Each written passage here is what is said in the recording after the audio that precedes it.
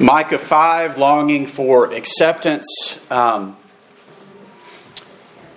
Acceptance by some group of people is considered a basic human need.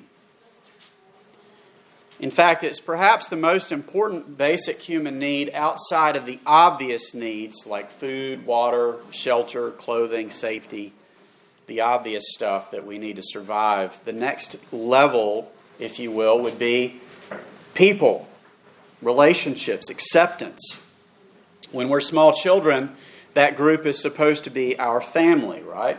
But as we grow older, we start to leave the nest and we start to look for other groups to find acceptance. And there are often some painful moments along the way. Some of us know what it felt like to be picked last at sports. Some of us know what it felt like to have a friend when we were younger pick a new group and then leave us behind. Anybody have that experience?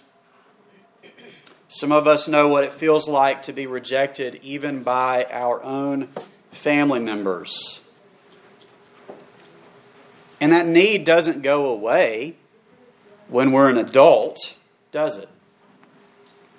Everyone feels this need for a tribe. I've got a friend who, when he was a teenager, was involved in a gang. But there was a police officer who started to pursue him. Not as a criminal, but just as a young man. And he helped my friend get to college and graduate college. And now my friend is working with gang prevention units at various police departments. And his goal, he told me, is not to get them to drop their flag or to leave the gang that they're part of, because he knows that's probably not going to work. Instead, what he does is he tries to help them make better choices and find other adult influences in their lives to help shape them. Because according to my friend, it is this basic need, the need for acceptance, for a tribe, that draws young men into gangs. And in his words, it could have been a youth pastor or some other adult male. But when I most needed guidance as a 13-year-old boy, it was a gangster who took me under his wing. Now, this was a long introduction to make a very simple point. Everyone needs to feel accepted. Everyone wants to belong somewhere. But why are we talking about this the Sunday before Christmas? Well, there are two reasons. The first is, if you don't feel like you have a good community around you, if you don't feel like you have a tribe, then the holidays are especially difficult, right? Because it seems like everybody else has people, and you might be feeling just really acutely alone right now. So that's the first reason. But second, and more importantly, even if you don't feel alone, all of us have this deep longing for acceptance. And this is actually a really important theme in the Bible. In fact, I'm going to tell you today that the advent of Jesus Christ is many things, but one of them is it's a direct response to that longing for acceptance. Our text this morning is a messianic prophecy from the minor prophet Micah chapter 5. Micah chapter 5, beginning in verse 1. It's on the screen. It says this: "Now muster your troops, O daughter of troops. Siege is laid against us. Muster your troops, O daughter of troops." That first sentence in Hebrew is actually a pun. It's a play on words. The writer is mocking the fact that God's people did not have a strong enough army to defeat the enemy at their gates. Now we know this is probably in reference to Sennacherib's siege of Jerusalem in 701 BC. when Hezekiah was king. You can read about this event in 2 Chronicles 32. It's also, I believe, in 2 Kings 19. Sennacherib was, at that time, the king of Assyria, and Assyria was the most powerful nation in the world. The Assyrians were known for their brutality. They were extremely violent, had an extremely large army. Israel, in contrast, was always a small nation compared to the giant empires that rose and fell around them.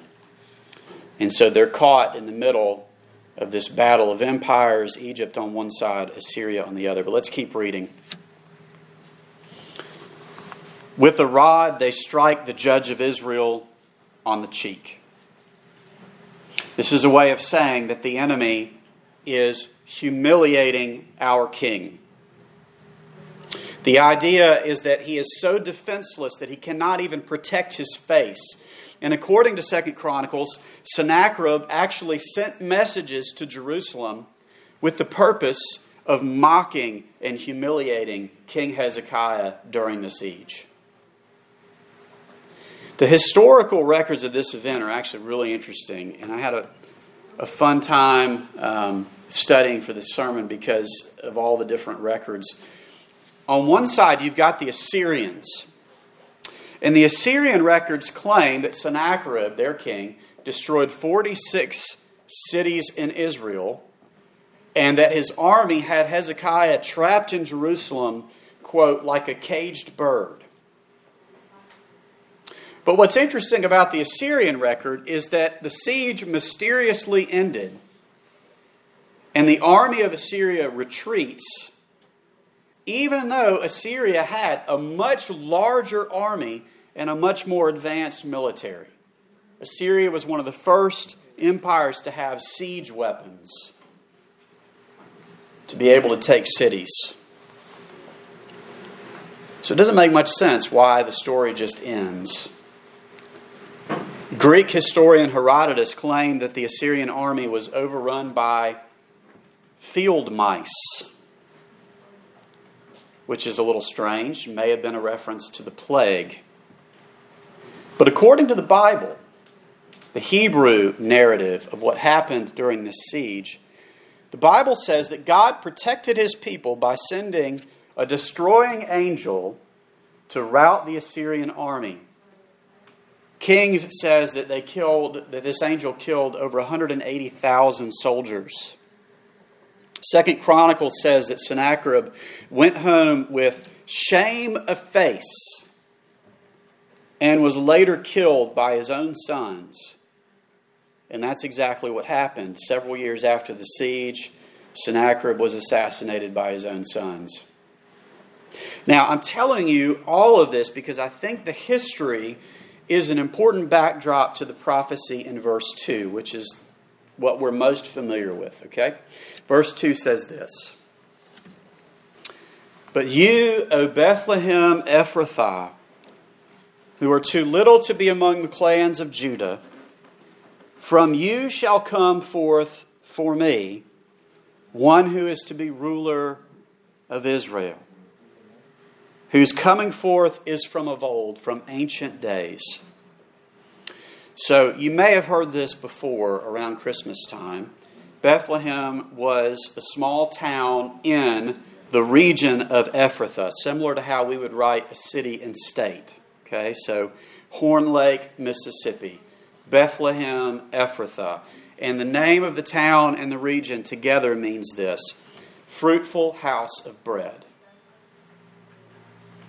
Fruitful house of bread. But the rest of that sentence in Hebrew says, "You, O fruitful house of bread, are insignificant with regards to your existence among the clans of Judah." That's what it says. Okay?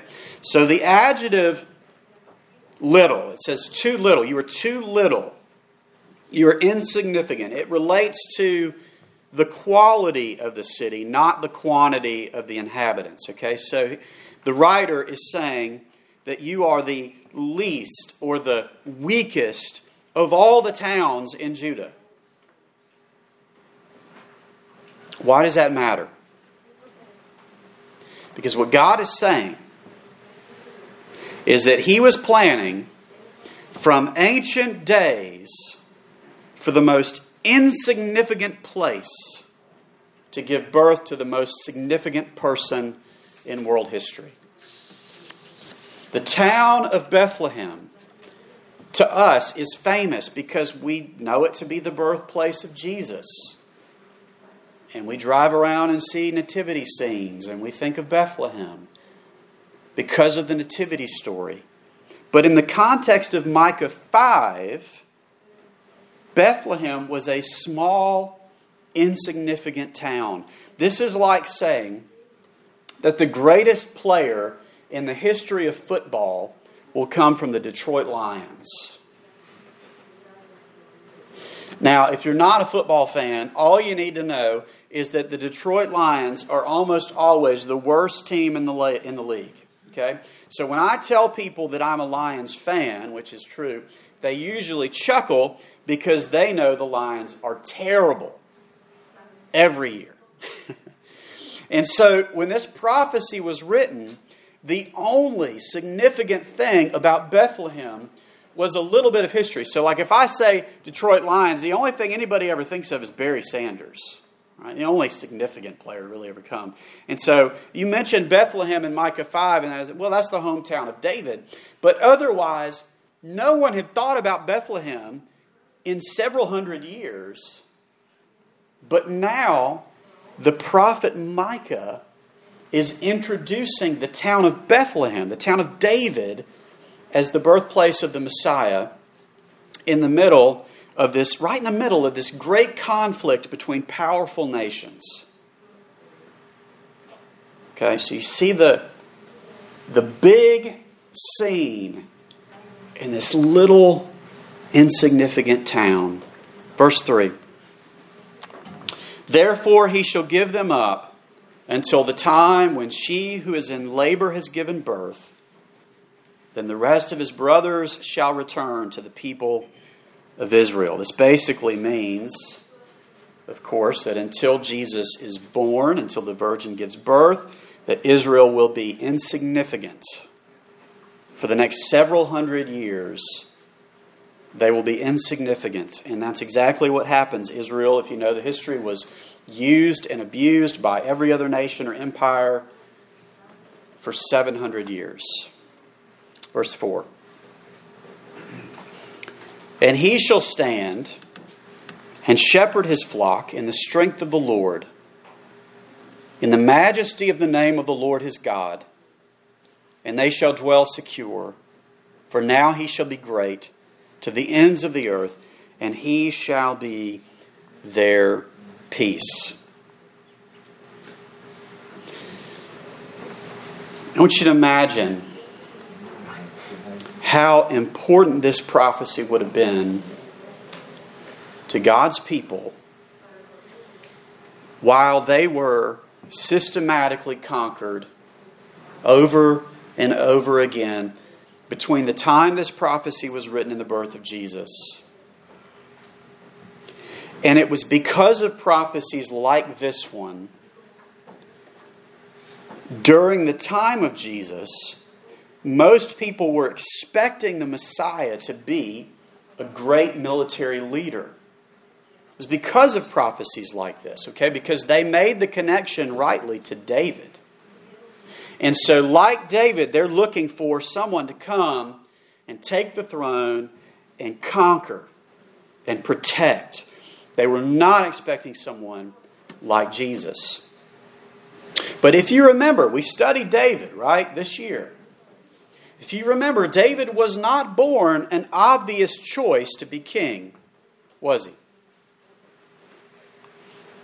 He was a shepherd boy. He was the youngest son of Jesse.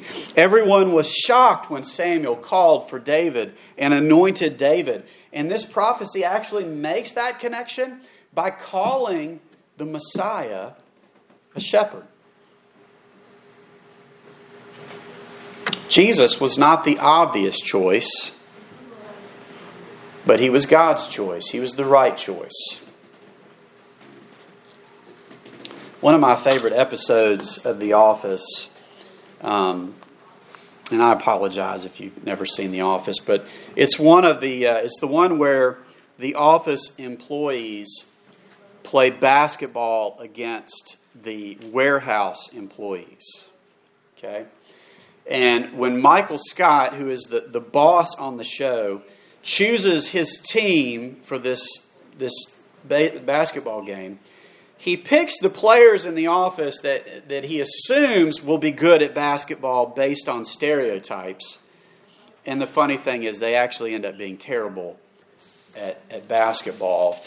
And it reminds me that in Scripture, one of the things that we've learned about God from our study of Judges and of Ruth and of Samuel is that God apparently absolutely delights in choosing the weak and the small on purpose to demonstrate His power.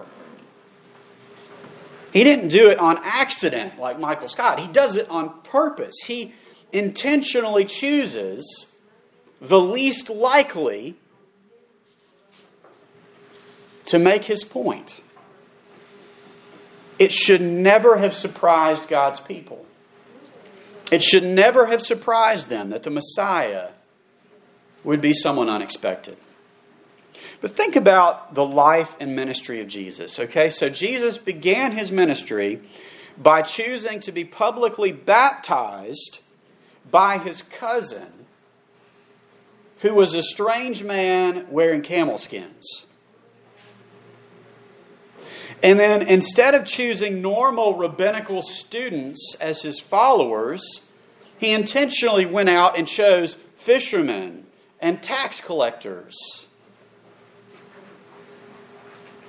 Instead of building friendships and alliances with the other religious leaders during His day, He had dinner parties attended by prostitutes, and He called the religious leaders snakes.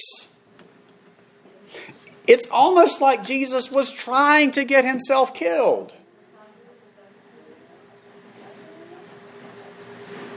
Because He accepted all the wrong people, and He rejected all the right people. And in the end, His own people rejected Him.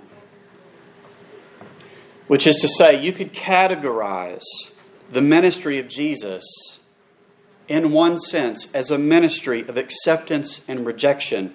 His acceptance of the least and the weak and the marginalized of the earth.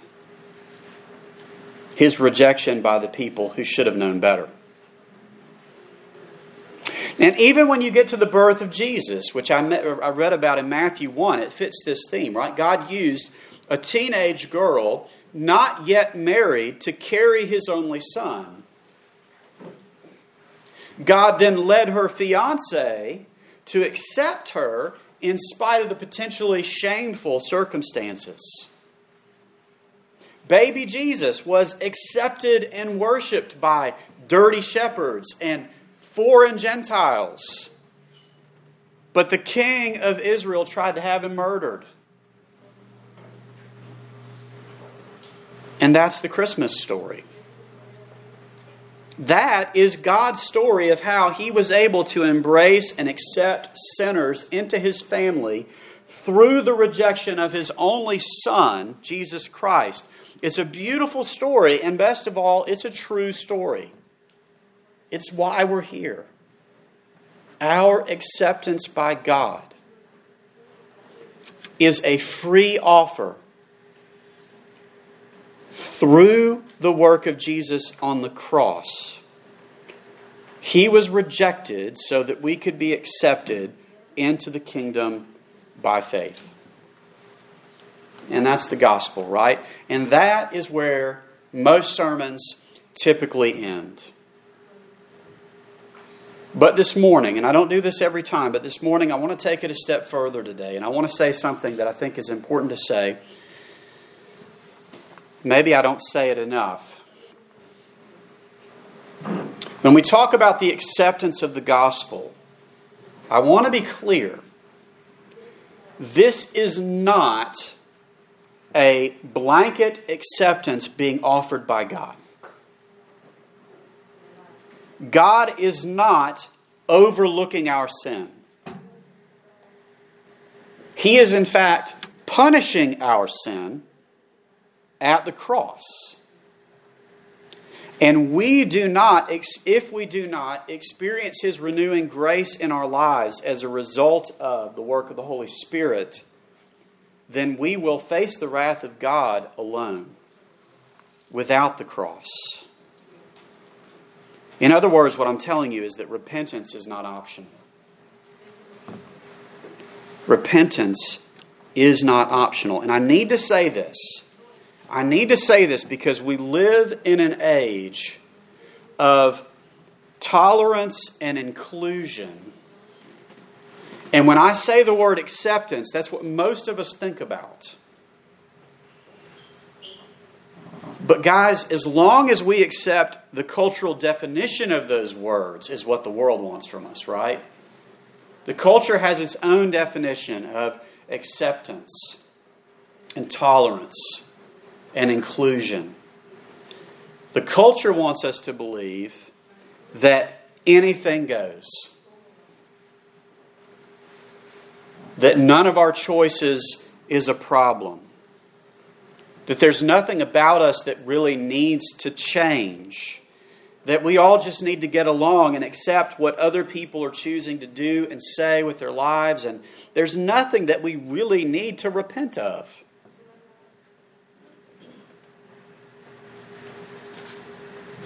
The God of the Bible is not offering blanket acceptance. It's important that we do not cheapen God's grace by preaching acceptance without repentance. And to show you what I mean by this, I want you to listen to how Micah 5 ends. Okay? So we read the great messianic promise of peace and forgiveness and redemption. Look at Micah 5, verse 9. Your hand shall be lifted up over your adversaries, and all your enemies shall be cut off. Okay, so that's good news. Right? It says God will provide victory over the enemies. Remember at the beginning it said, you don't have the army for this job. Right?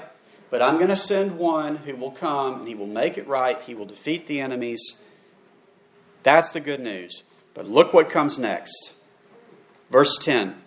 And in that day, declares the Lord, I will cut off your horses from among you, and will destroy your chariots. And I will cut off the cities of your land, and throw down all your strongholds. And I will cut off your sorceries from your hand. And you shall have no more tellers of fortunes. And I will cut off your carved images and your pillars from among you. And you shall bow down no more to the work of your hands. And I will root out your Asherah images from among you and destroy your cities. And in anger and wrath I will execute vengeance on the nations that did not obey. In other words, God says, I'm going to save you. I'm going to do it. I'm going to save my people. But I'm also going to destroy all this other stuff you've been depending on. It's all gone too. I'm accepting you. But I'm not accepting your sin.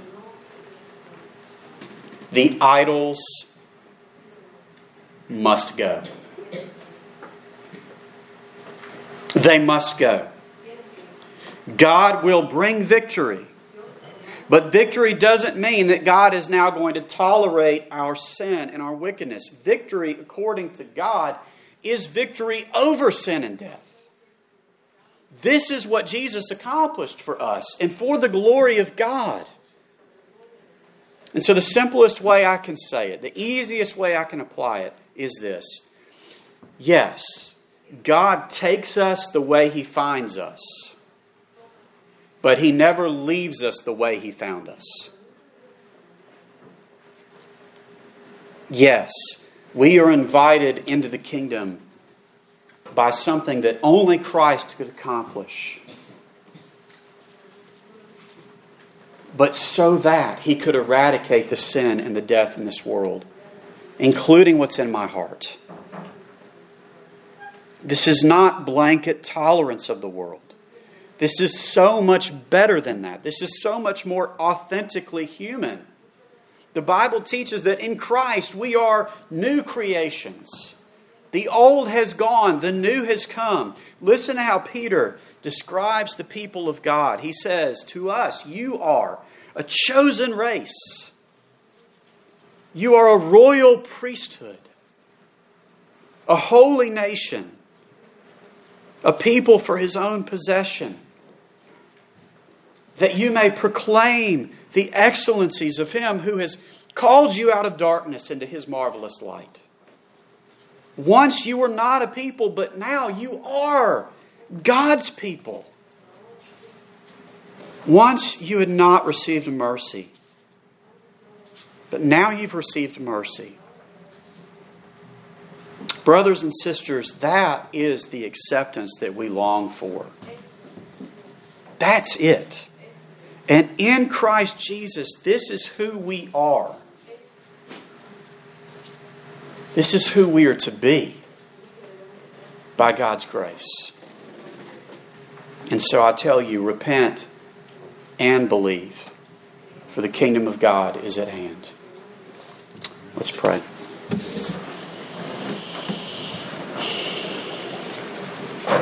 Lord Jesus, we thank You for these words, this calling. This is who we are, present tense, but we struggle to believe it, to accept it. Like victims carrying the remnants of sin that we are. We struggle to believe these words are true for us in Christ. And so we pray this week as we celebrate the birth of Christ and look forward to His second coming, we would see this as a call to believe, to trust, but also to repent, as the gospel is always presented to us. Leaving something behind, turning to something new. We thank You for the gift of Jesus. We rejoice together in Your gospel. In Jesus' name we pray. Amen.